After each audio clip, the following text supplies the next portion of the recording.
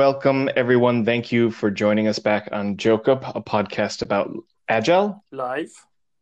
and monkeys. Hey, Jakob, Yeah. I'm pretty excited about today because I think today we have someone on that's farther away than anybody else that we've ever interviewed before. That's true. Yeah, we've got Mike Burrows from UK.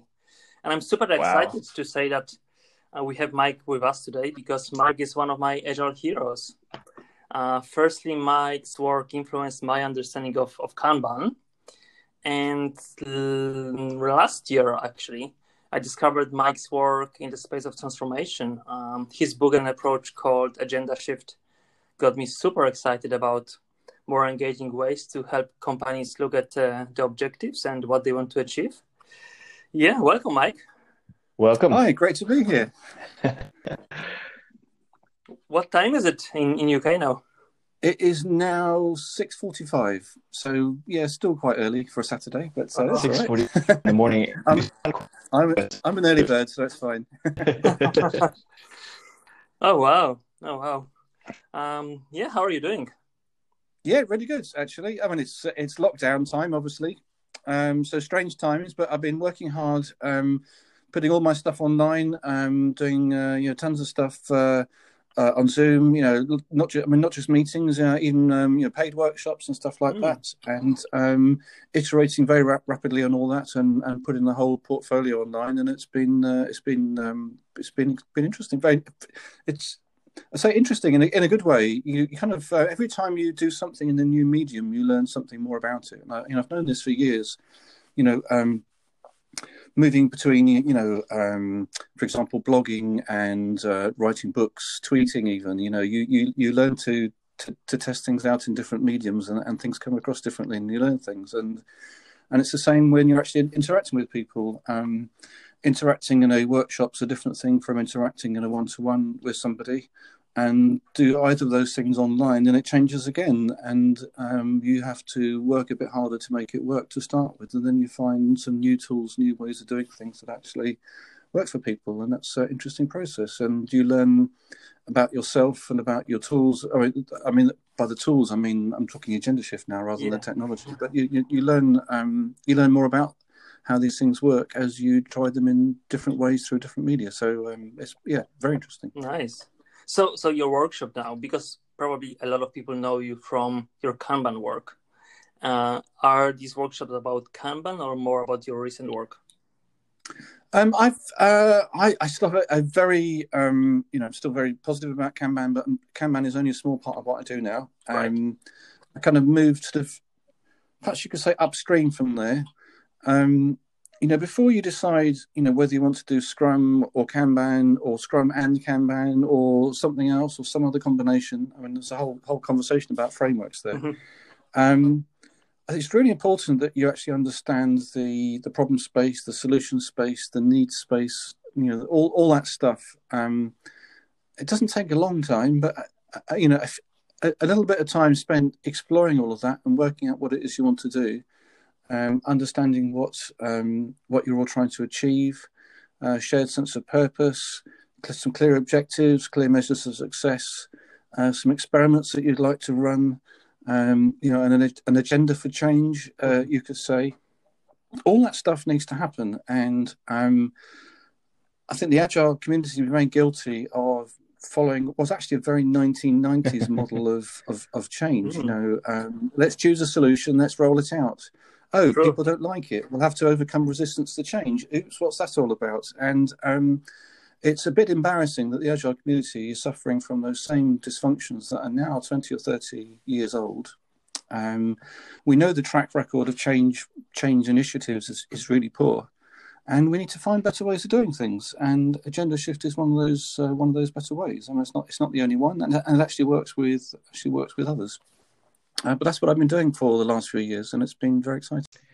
So you mentioned a few different books, Kanban from the Inside, Agenda Shift. Can you give me kind of a timeline of how those got released? So Kanban from the Inside, which I think I can describe as a classic now. That's amazing. On Wikipedia. So that was 2014. New Year's 2013, I published a blog post introducing Kanban through its values, which even today is still, one of my most popular blog posts. I mean, it's still read today. So it'll probably over the life of my blog will be far and away the most popular blog post I've ever written. So I originated the values model for Kanban. The book is organized around that. The first 9 chapters around the values: transparency, balance, collaboration, and so on. Then stuff connecting Kanban to other models, which already you're showing a pluralist streak in me that's become ever stronger. And then part 3 is about how you actually introduce Kanban, and it's actually how you introduce things, how you do change, how you do transformation, is really where I've been devoting my time since. So the Agenda Shift book came out on LeanPub first in 2017, and then published on, as a print book and Kindle and everything else. You could buy it on Amazon, 2018. So the full title of that is Agenda Shift, Outcome-Oriented Change and Continuous Transformation. And I've gone all in on outcomes. I like that. And I'm all in on outcomes. I tell people... I'm 55 and the rest of my career is devoted to amazing outcomes. How cool is that? So the Agenda Shift book was outcomes in the context of change and transformation, and how you have those conversations that you need to have before you do any kind of serious change, any kind of strategic level change, and certainly something of the impact of an agile transformation. You can't just pick a framework and roll it out. That's just horrible. And you connect that with the extremely poor track record of change initiatives. It's not surprising that that's going to be problematic. So there are some things that need to happen beforehand. There are some conversations you need to have, objectives that you need to agree on, and all the rest of it. What I do with Right to Left, so that was 2019.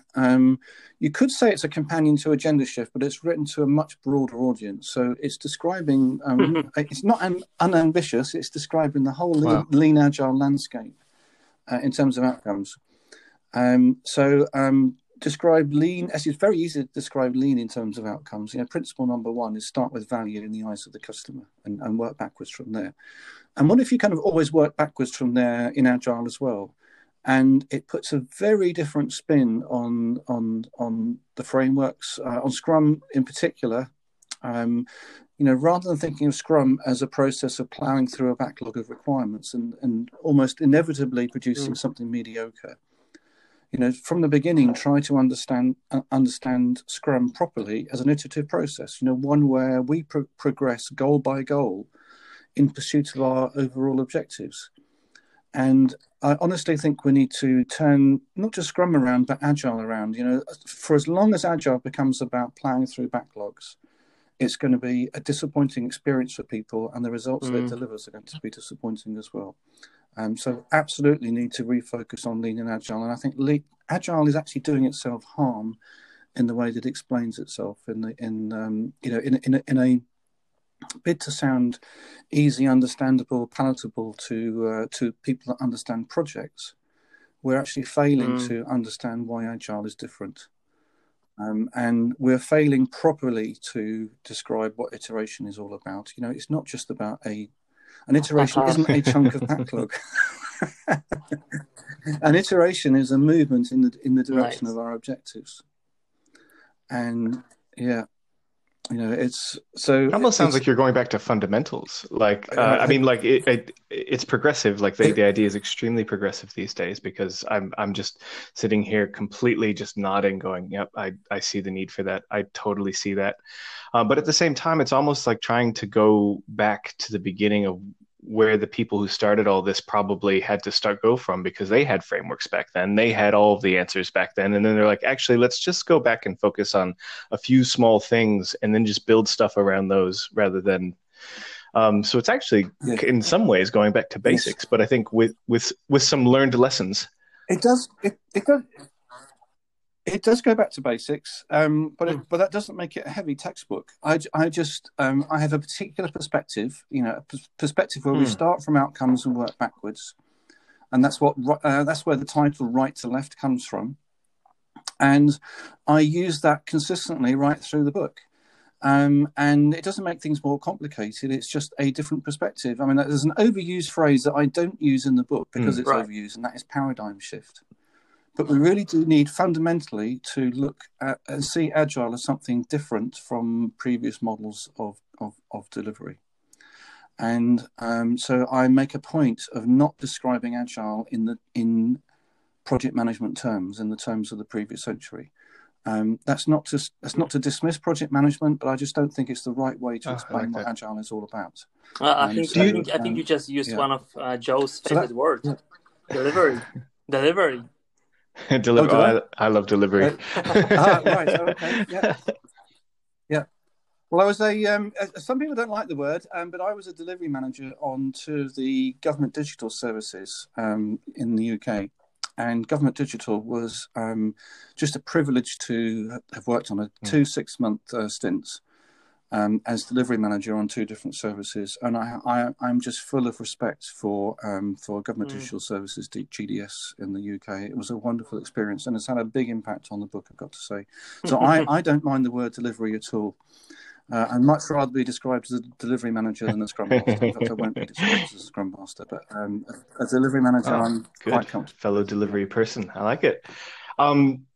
There's a lot of reasons for writing a book, particularly when, as this one seems to come from a place of passion. Like you have a voice, you have a direction that you're trying to communicate.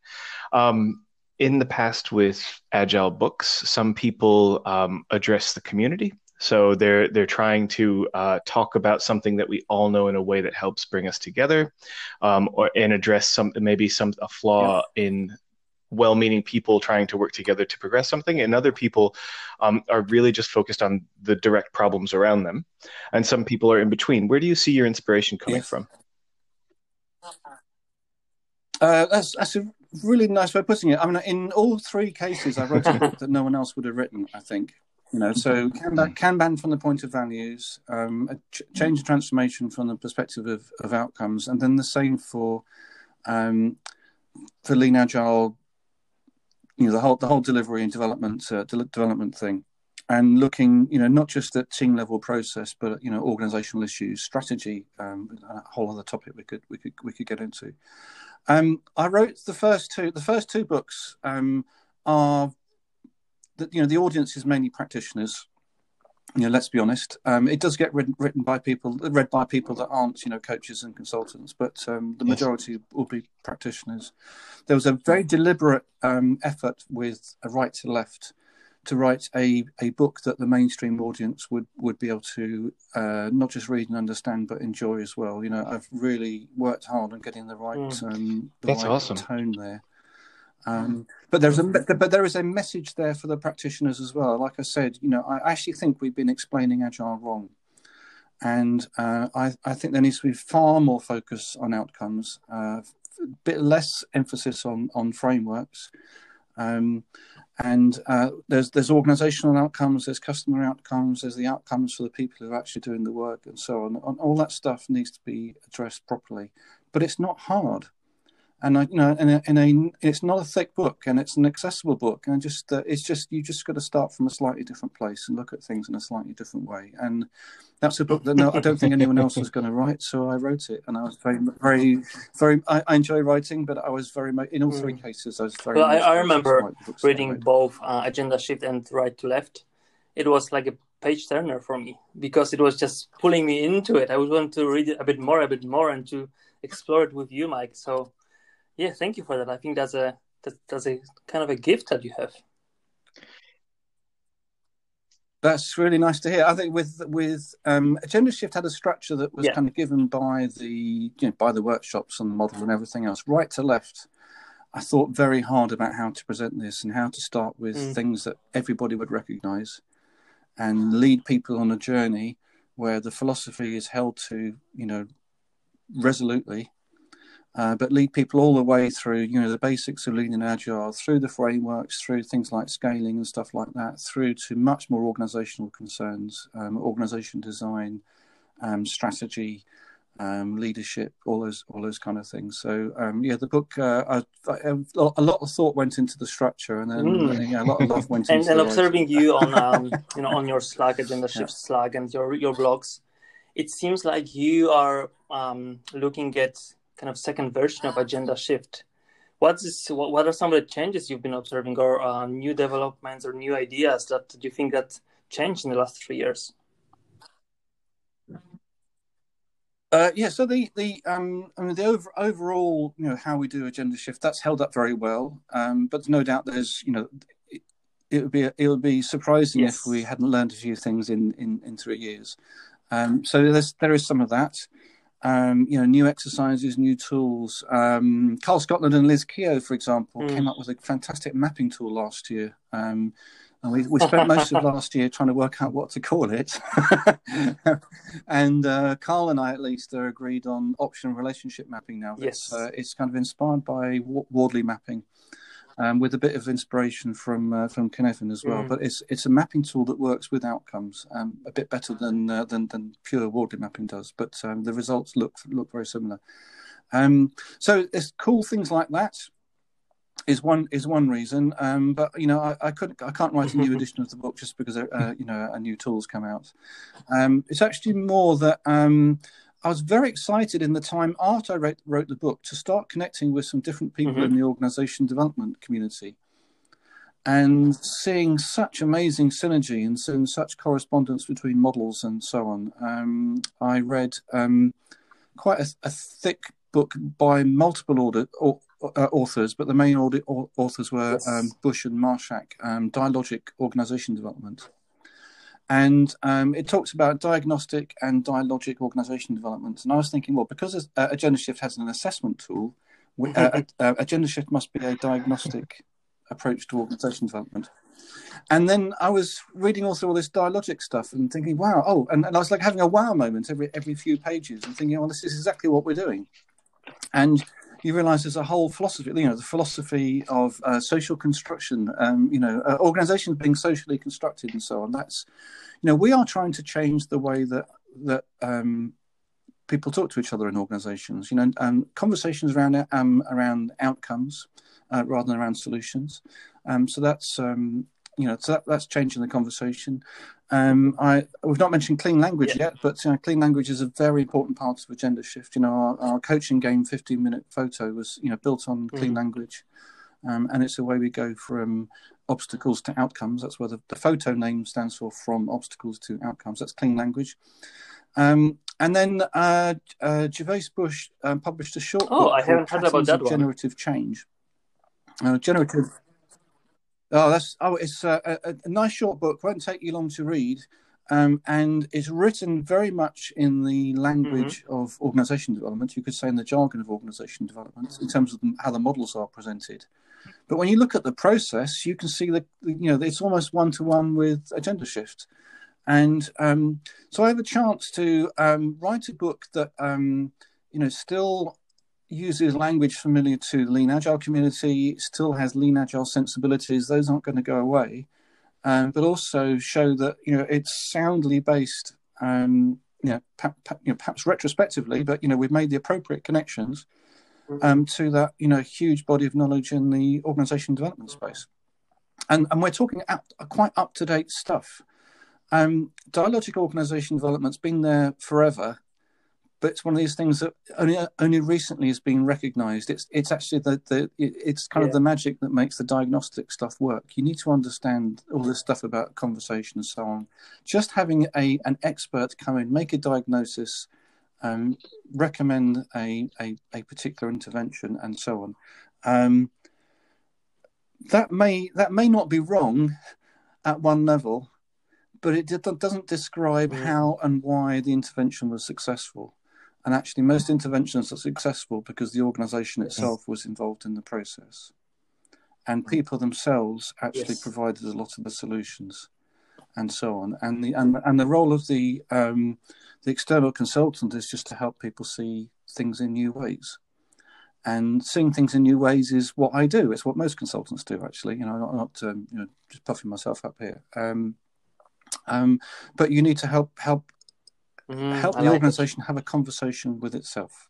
And that's what Agenda Shift. That's not my phrase, but it's a great phrase, isn't it? But that's what Agenda Shift does.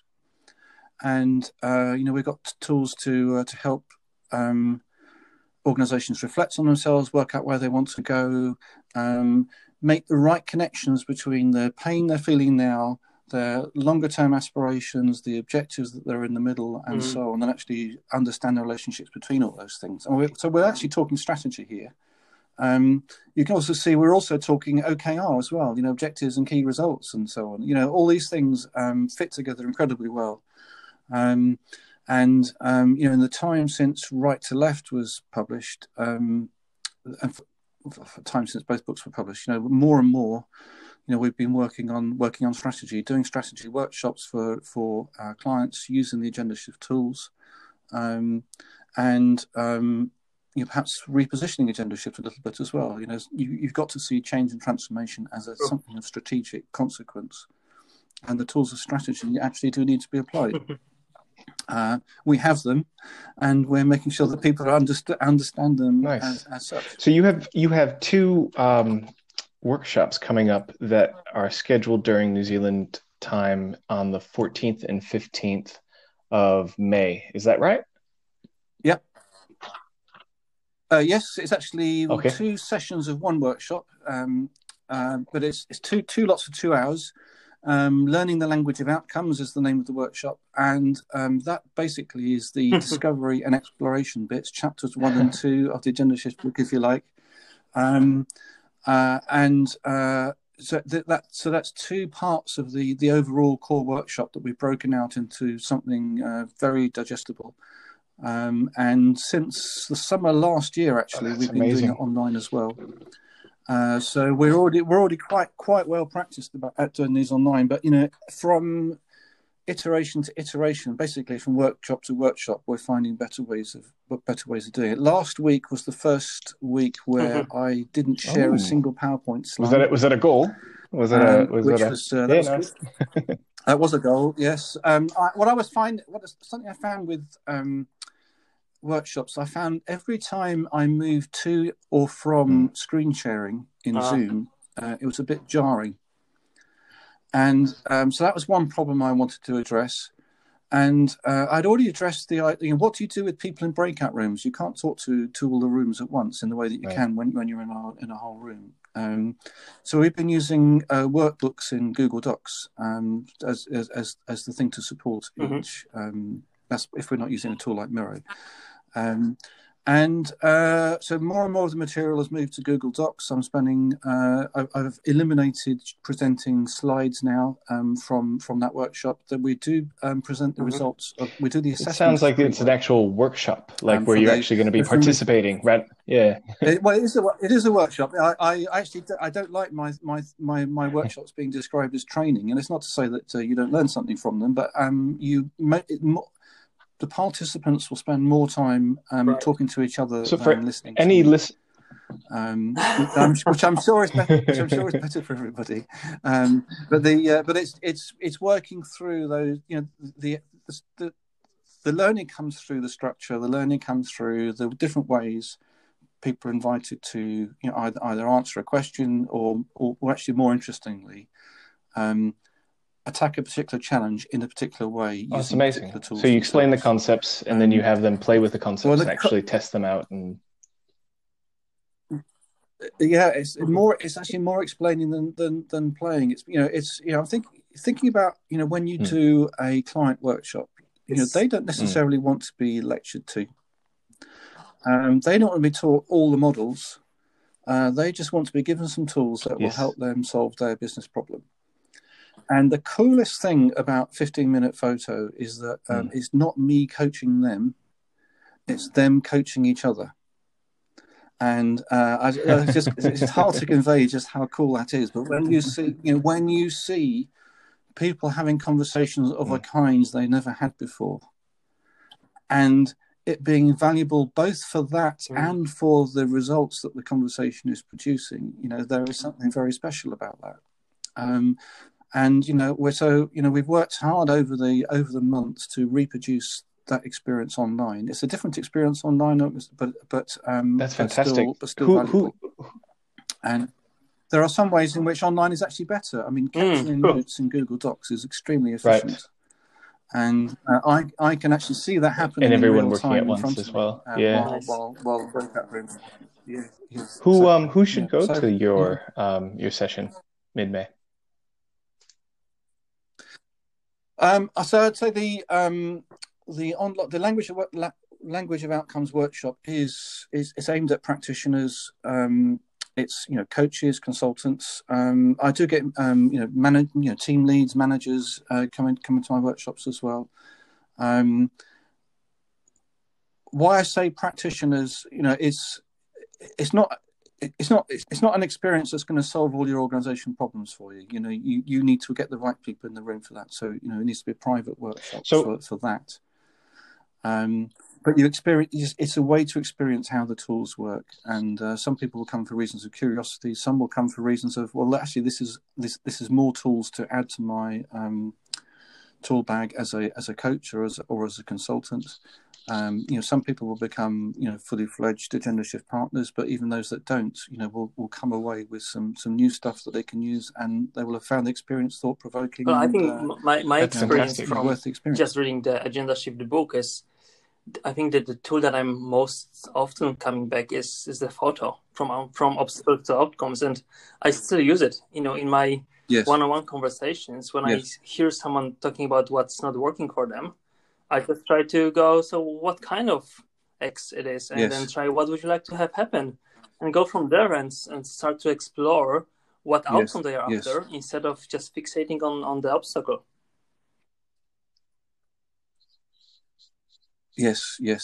I mean, it's not just more questions to use. You actually do need the discipline of being, kind of the exercise to realize just how often without even realizing it, how we slip into ways of holding conversations where they become more about our opinions and our assumptions than they are about what the other person is, thinking or, failing to understand or whatever it is. And it's funny, people are given a menu of just 7 or 8 questions to ask from, and still they go off and ask questions of their own, and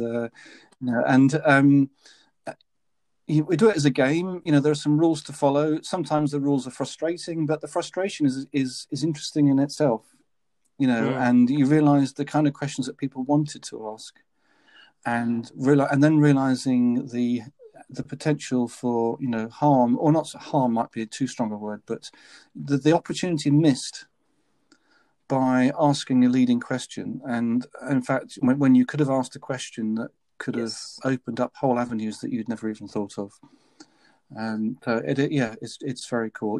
Full credit here to the Clean Language community, who've been very supportive. I've got to say, I was this guy who came from nowhere, from the Agile community, and did some stuff with their tools, but they've been very, very supportive. I've got to know some of the leading figures in the Clean community quite well.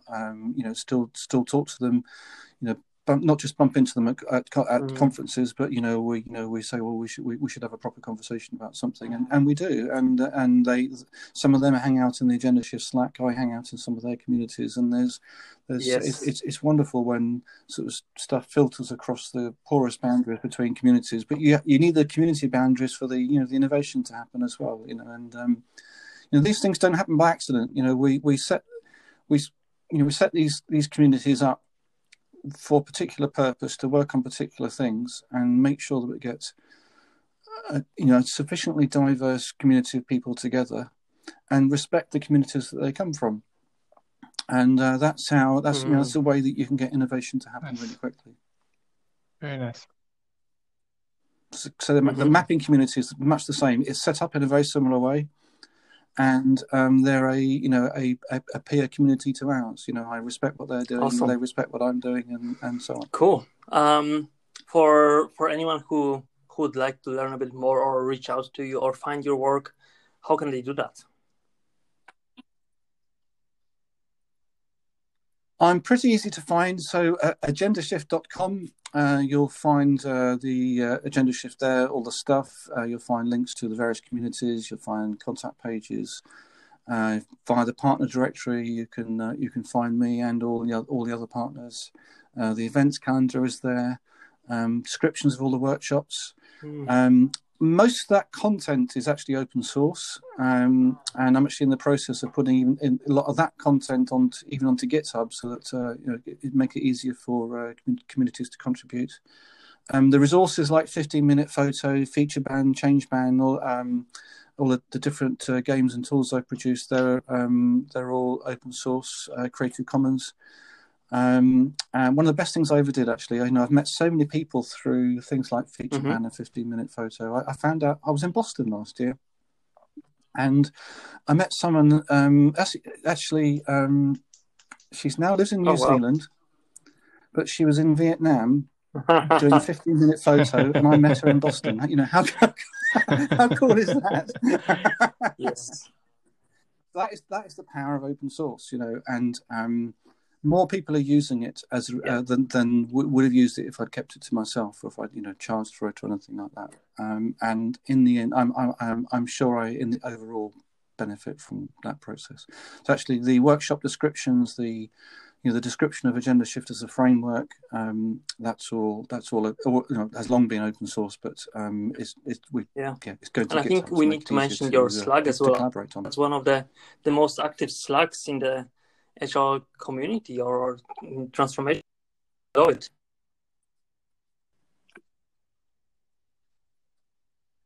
I'm very proud of the Agenda Shift Slack. As I said, I quite deliberately, try to invite some diverse people that represented some interesting communities into the room. And some of those are still there as the community has grown, substantially. Yes. It's not so busy that it's overwhelming. I think the Liberating Structure Slack is busier. The Map Camp Slack is probably about the same level of busyness, but it's of that order. And I love the quality of conversation there. We've worked hard to get the tone right. Pluralist, charitable, all those kind of things. So plugging single frameworks isn't the style isn't my style, and it's not the style of the Agenda Shift community.